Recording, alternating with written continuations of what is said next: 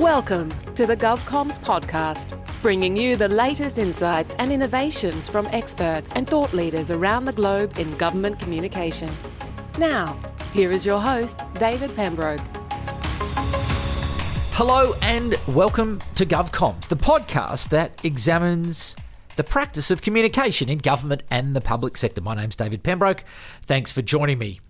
Again, another episode in our From the Vault series, and it's a discussion with an old mate of mine, Russell Sparkman, who is the co-founder of Fusion Spark Media. Now, Russell is someone who I met at Content Marketing World way back in time. I think it may have even been one of the first or second Content Marketing Worlds that I attended in Cleveland, Ohio. But a wonderful professional, Russell, and he is still running a successful media communications company 24 years after it was founded. So certainly continuing to add value and deliver for his clients. Now, this episode was recorded back in April of 2015, and we discussed the rise of social media, the continued growth of digital media, which indeed are even more relevant today, perhaps, than they were back then. And another thing that Russell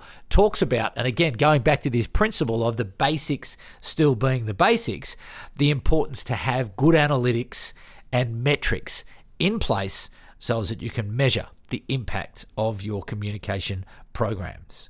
Anyway, in this conversation, I started by asking Russell his view on how well he thought government was taking up the opportunity of creating and distributing useful, relevant content.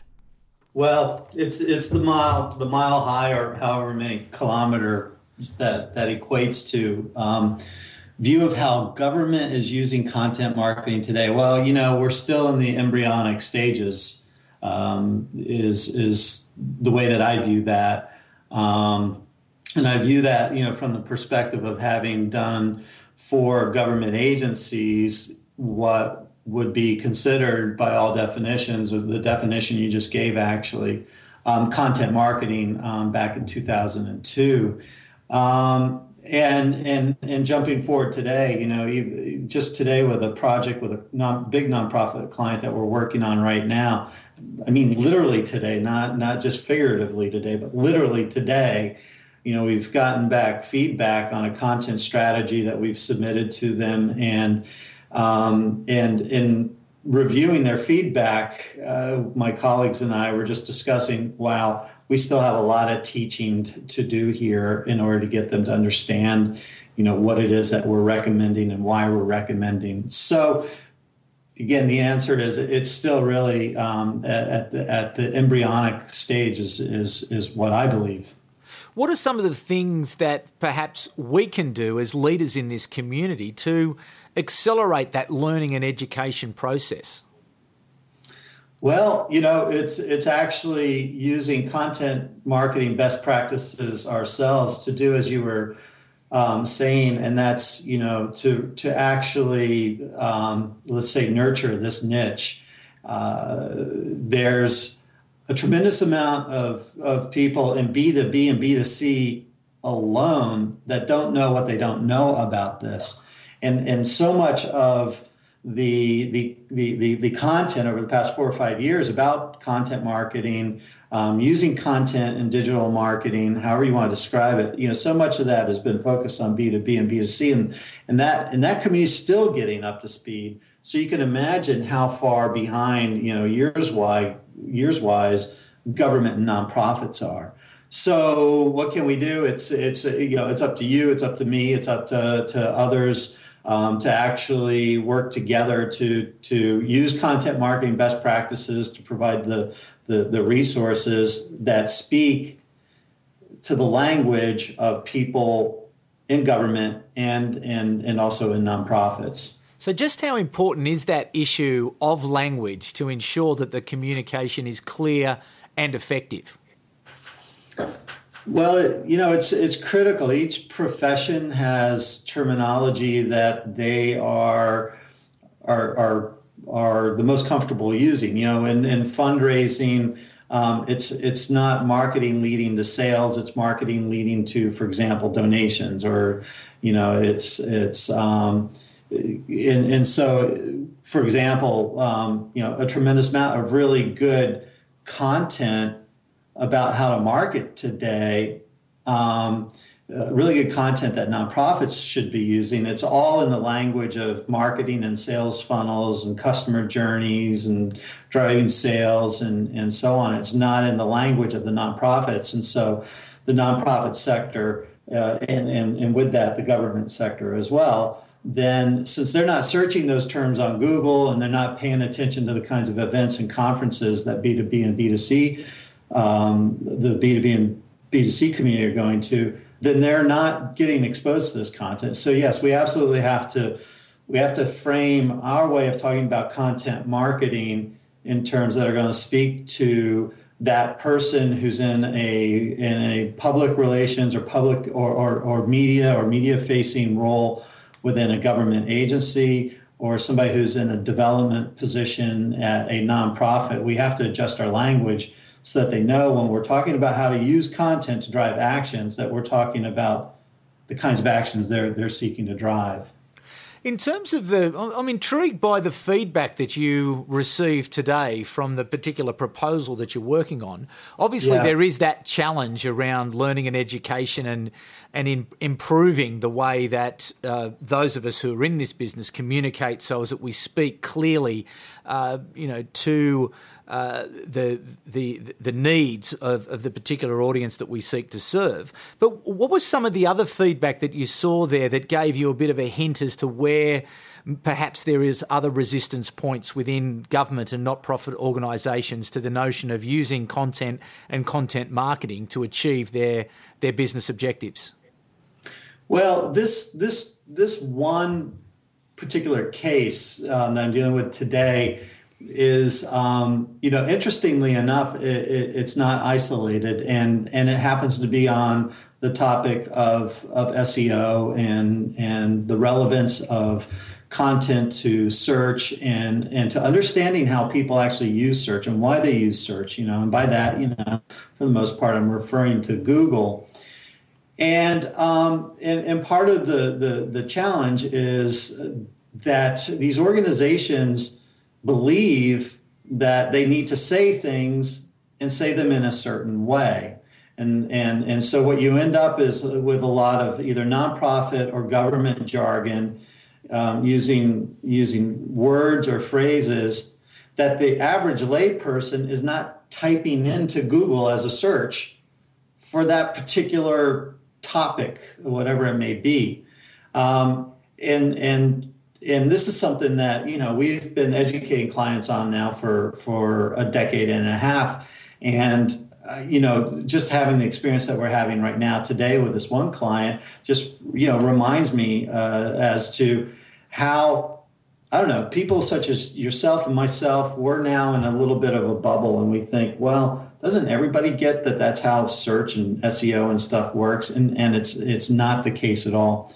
So anyway, the point is that, it's a constant ongoing client education process. And in this case, the main point here is that in this particular case, we have to work hard to try to teach them that, the language they want to use is not necessarily the language that their target audience speaks when their target audience is thinking about whatever this particular topic is. When you are in those conversations with potential clients and you are seeking to communicate to them the benefit of content marketing, particularly as it relates to them achieving their very specific business objectives, how do you go about communicating that value proposition of content marketing to a government or not-for-profit audience? I'm just writing, a note here so I make sure I have the whole question down. So, how to communicate the benefit of content marketing to government agencies? Well, David, I was hoping that you would tell me that. Yeah, I've got some clues. I've got some hints that we can share, but you're the guest, so I'll ask the questions and you give the answers. Darn. Okay. Well, one of the things that one of the slides I have in a slide deck now is I put up a question, and the question is, what is content marketing? And my next slide is, it's inevitable.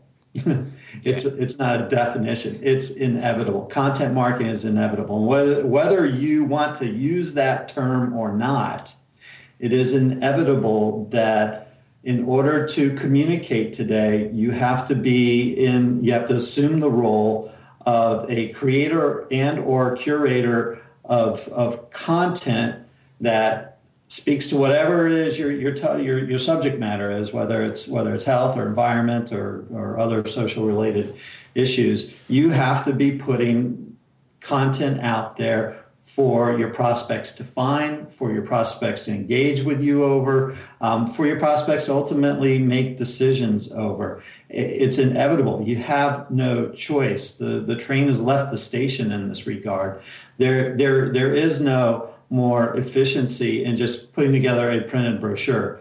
There is no more, communications objective achieved just by putting out a poster or putting something up on a bus panel or any other, paid advertising.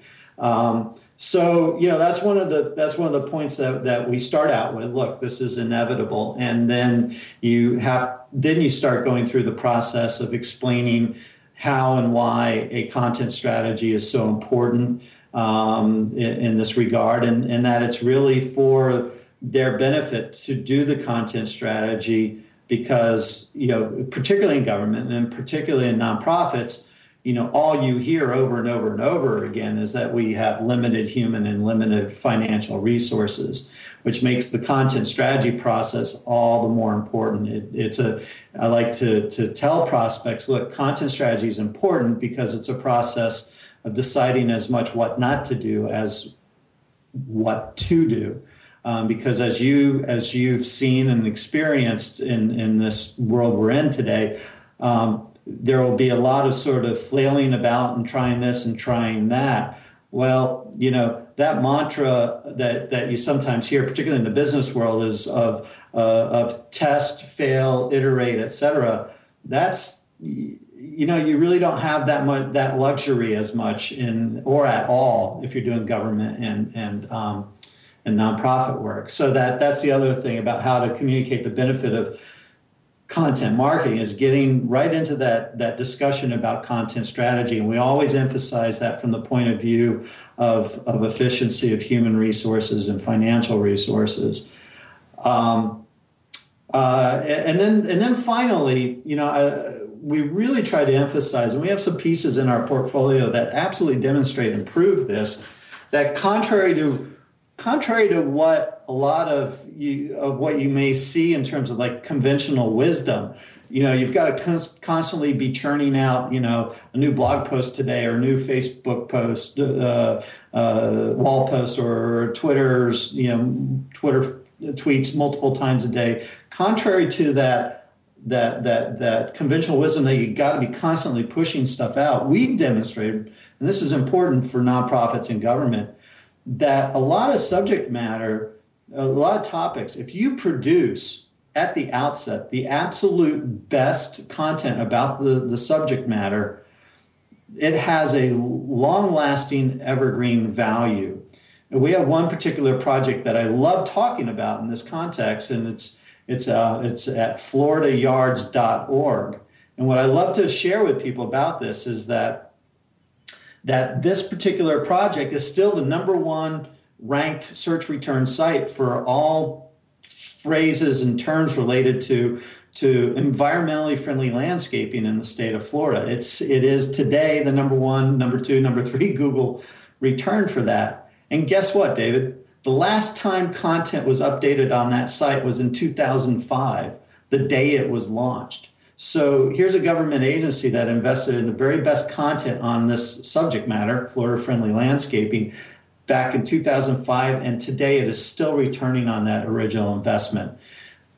So let's go. Let's actually spend a bit more time diving into this notion of creating quality evergreen content with a really long tail in it, because I think it's a really valuable and important point that you raised there, that it's less about volume, more about quality, more about understanding the needs of the audience, not so much the government agency, but the audience that they're seeking to serve, answering the questions and creating that compelling content that people continue to come back to. So give us some of the other insights, or perhaps some insights into the process and your thinking as you went through building out that content program, and then perhaps some insight into the distribution of that content and some of what you did with the distribution, and then perhaps some insight into the measurement and evaluation of the impact and the effectiveness of that program. Okay, just writing notes. That's a lot. That's a lot. I know, but it's a good case study, I think, because it really goes to the heart of what we're trying to talk about, is to really get people to understand that it's understanding what the audience wants. And if you're finding that 10 years on, that this is the place where people are still going back to understand about Florida-friendly landscapes, well, you obviously did something right. Yeah, we definitely tapped into something there, and there are some really great lessons to learn. You mentioned the needs of the audience, and there's a certain marketing 101 aspect of understanding and identifying and understanding your audience, but where this starts to separate from sort of marketing as we used to know it is that by understanding the needs of the audience, it provides you with the ability to re-engineer backward what your content assets should be. So you understand who your audience members are. You understand. You delve deeply into identifying what their needs are, and you understand, and you go through a rigorous process of prioritizing desired outcomes. And by through that process, you can then re-engineer content backwards. So, for instance, with the Florida Yards project, and by the way, one of your audience is always it's always the group that's commissioning you. So, in our case, the audience, one of the important audiences was the Florida DEP, Department of Environmental Protection. So, they had a need to teach Floridians how to plant more Florida-friendly landscapes.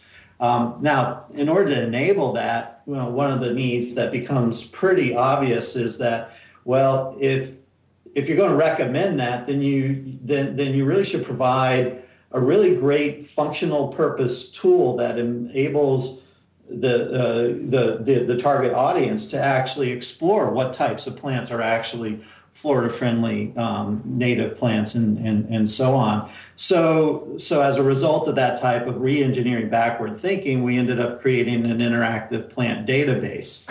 And we got the database, I think, from the University of Florida. It was about 400 plants. And this database can be searched by any number of parameters, ranging from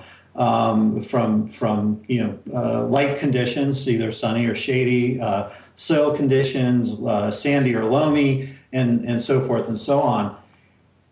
And it was, and then in addition to that, there's some educational content that's needed. Not everybody knows what Florida-friendly landscaping actually means. So we created a Florida-friendly landscaping 101 tutorial. And a really interesting thing that happened with that's worth sharing here, because it's a very different outcome because it was this government partnership than if this had been a business, let's say like a big landscaping business like a Home Depot or whatever.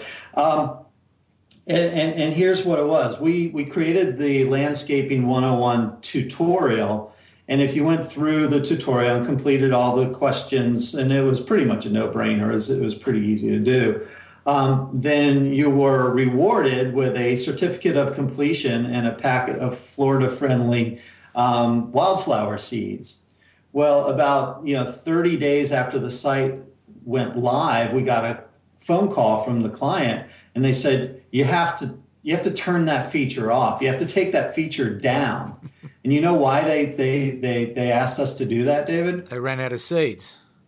They ran out. Exactly. I mean, they didn't have the capacity to do the fulfillment. Yeah, right. That's how popular it was. Now, imagine if that had been a business. That would have been an amazing metric as to how well, you were succeeding with that site, which kind of answers one of your questions. Because some of these projects are like some of these Florida projects now go back to the mid 2000s. And this was also new. One of the things that we had as a huge challenge, and today it's still a bit of a challenge, but it's getting a little bit better, and that's around the idea of distribution. We provided with the overall content strategy for that project, and for every project that we've ever done, whether it's for government or nonprofit, we've provided with a content strategy and a plan for the website, et cetera. Excuse me. We've always provided recommendations and plans for what you've characterized as distribution. We've provided recommendations for marketing the site. Now, to date, we are still dealing with clients who primarily view a website as pretty much just the end of one process and not really looking at it as part of an entire ecosystem of processes. So most clients still today that we're dealing with, they follow our guidance regarding, quality content for getting the SEO benefit, but we're still challenged by finding clients that understand that, okay, we need to go to the next step. And if 1/3 of our content budget's for original content, maybe 1/3 for curated or other, forms of getting content, then we need about 1/3 of that budget to actually do paid advertising, paid placement to promote awareness of that content. So while B2B and B2C world is much more on top of that, we still struggle with getting clients in government and nonprofit to actually see, okay, it's not a build the website, launch it, and say, woo, I'm glad that's done. It's like, no, your job's only just started, and distribution is going to require these efforts. Do you think that there's a bit of a change happening though as people's behaviour matures and they gain a better understanding even from perhaps their own creation and consumption of content, that they perhaps are understanding a little bit more the importance of distribution and the importance of being, active and being able to move content through the ecosystem as opposed to being static? There's 4 big projects we're working on right now. Compared to, so these are projects that came up on Q4 last year and Q1 this year. And I would have to say in response to your question that some of these discussions are definitely now easier than just 2 years ago or 1 year ago. So I guess the answer is yes. I still, though, we were talking about this last week. One particular client, we were like, wow, how do we mint and reproduce more of this client because they get it so well, right? And we were talking about how it's still a bit of a needle in the haystack to find a prospect in nonprofit and government in which multiple people within the organization sort of get what the contemporary best practices are. And actually they themselves are internally advocates for it. I still think that's a bit of a needle in the haystack.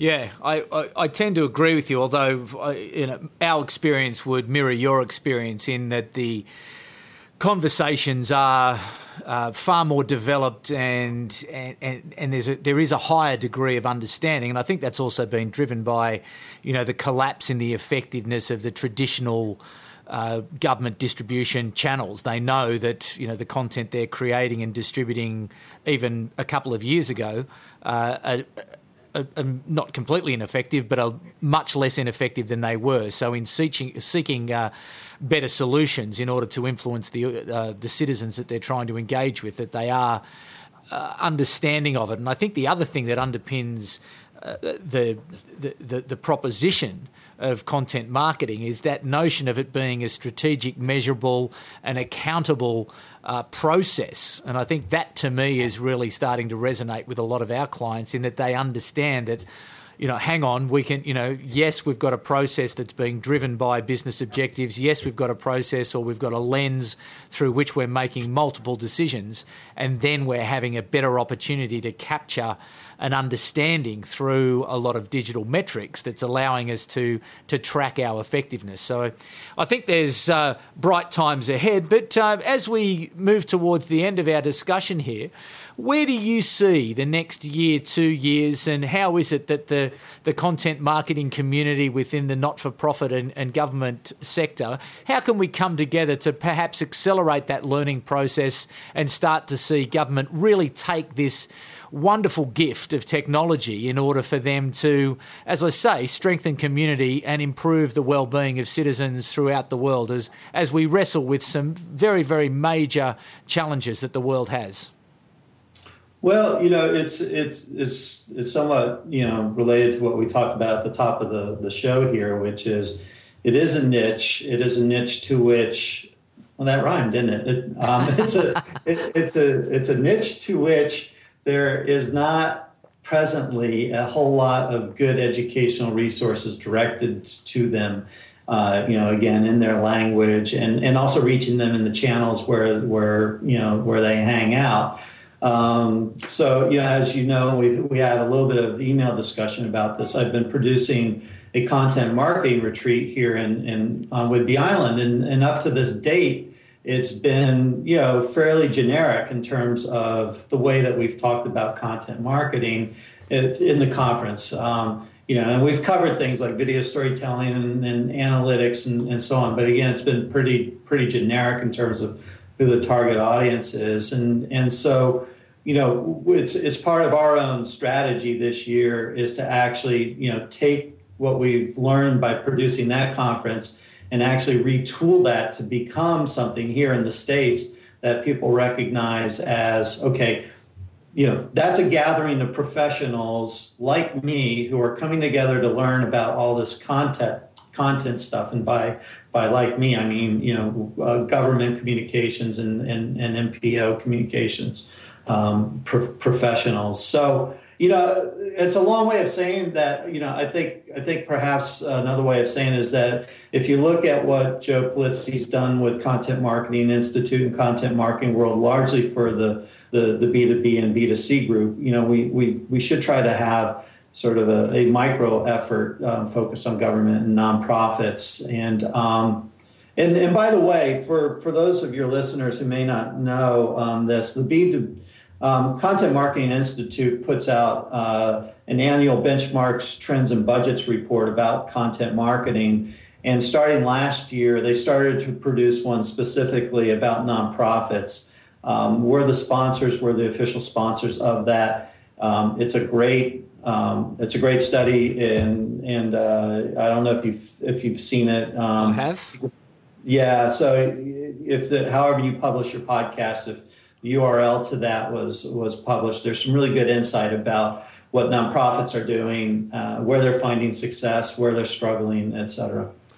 Okay, Russ, well, listen, we will wrap it up there, but it sounds like a task for you and for me and for quite a few other people, as I think this community will grow, and it will grow quickly, because I think there is such a need for content marketing to tell the story of government so as that they can engage with citizens in order to improve the well-being of those citizens, but also to strengthen communities. And there's some wonderful work happening all around the world. So I think our job might be to join it all up and see what we can do, and certainly to make a difference and to act with a purpose over the next, weeks, months and years ahead. So thanks very much for joining us. Just before you go, though, you do have a lot of resources. So where can people find you on the web, and how can they engage with you, and what's the best way to reach you?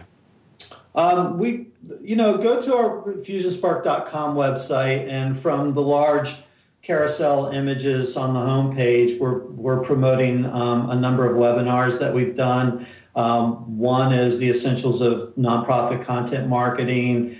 We have another one on purpose-focused content. We have another interesting one on emerging storytelling platforms.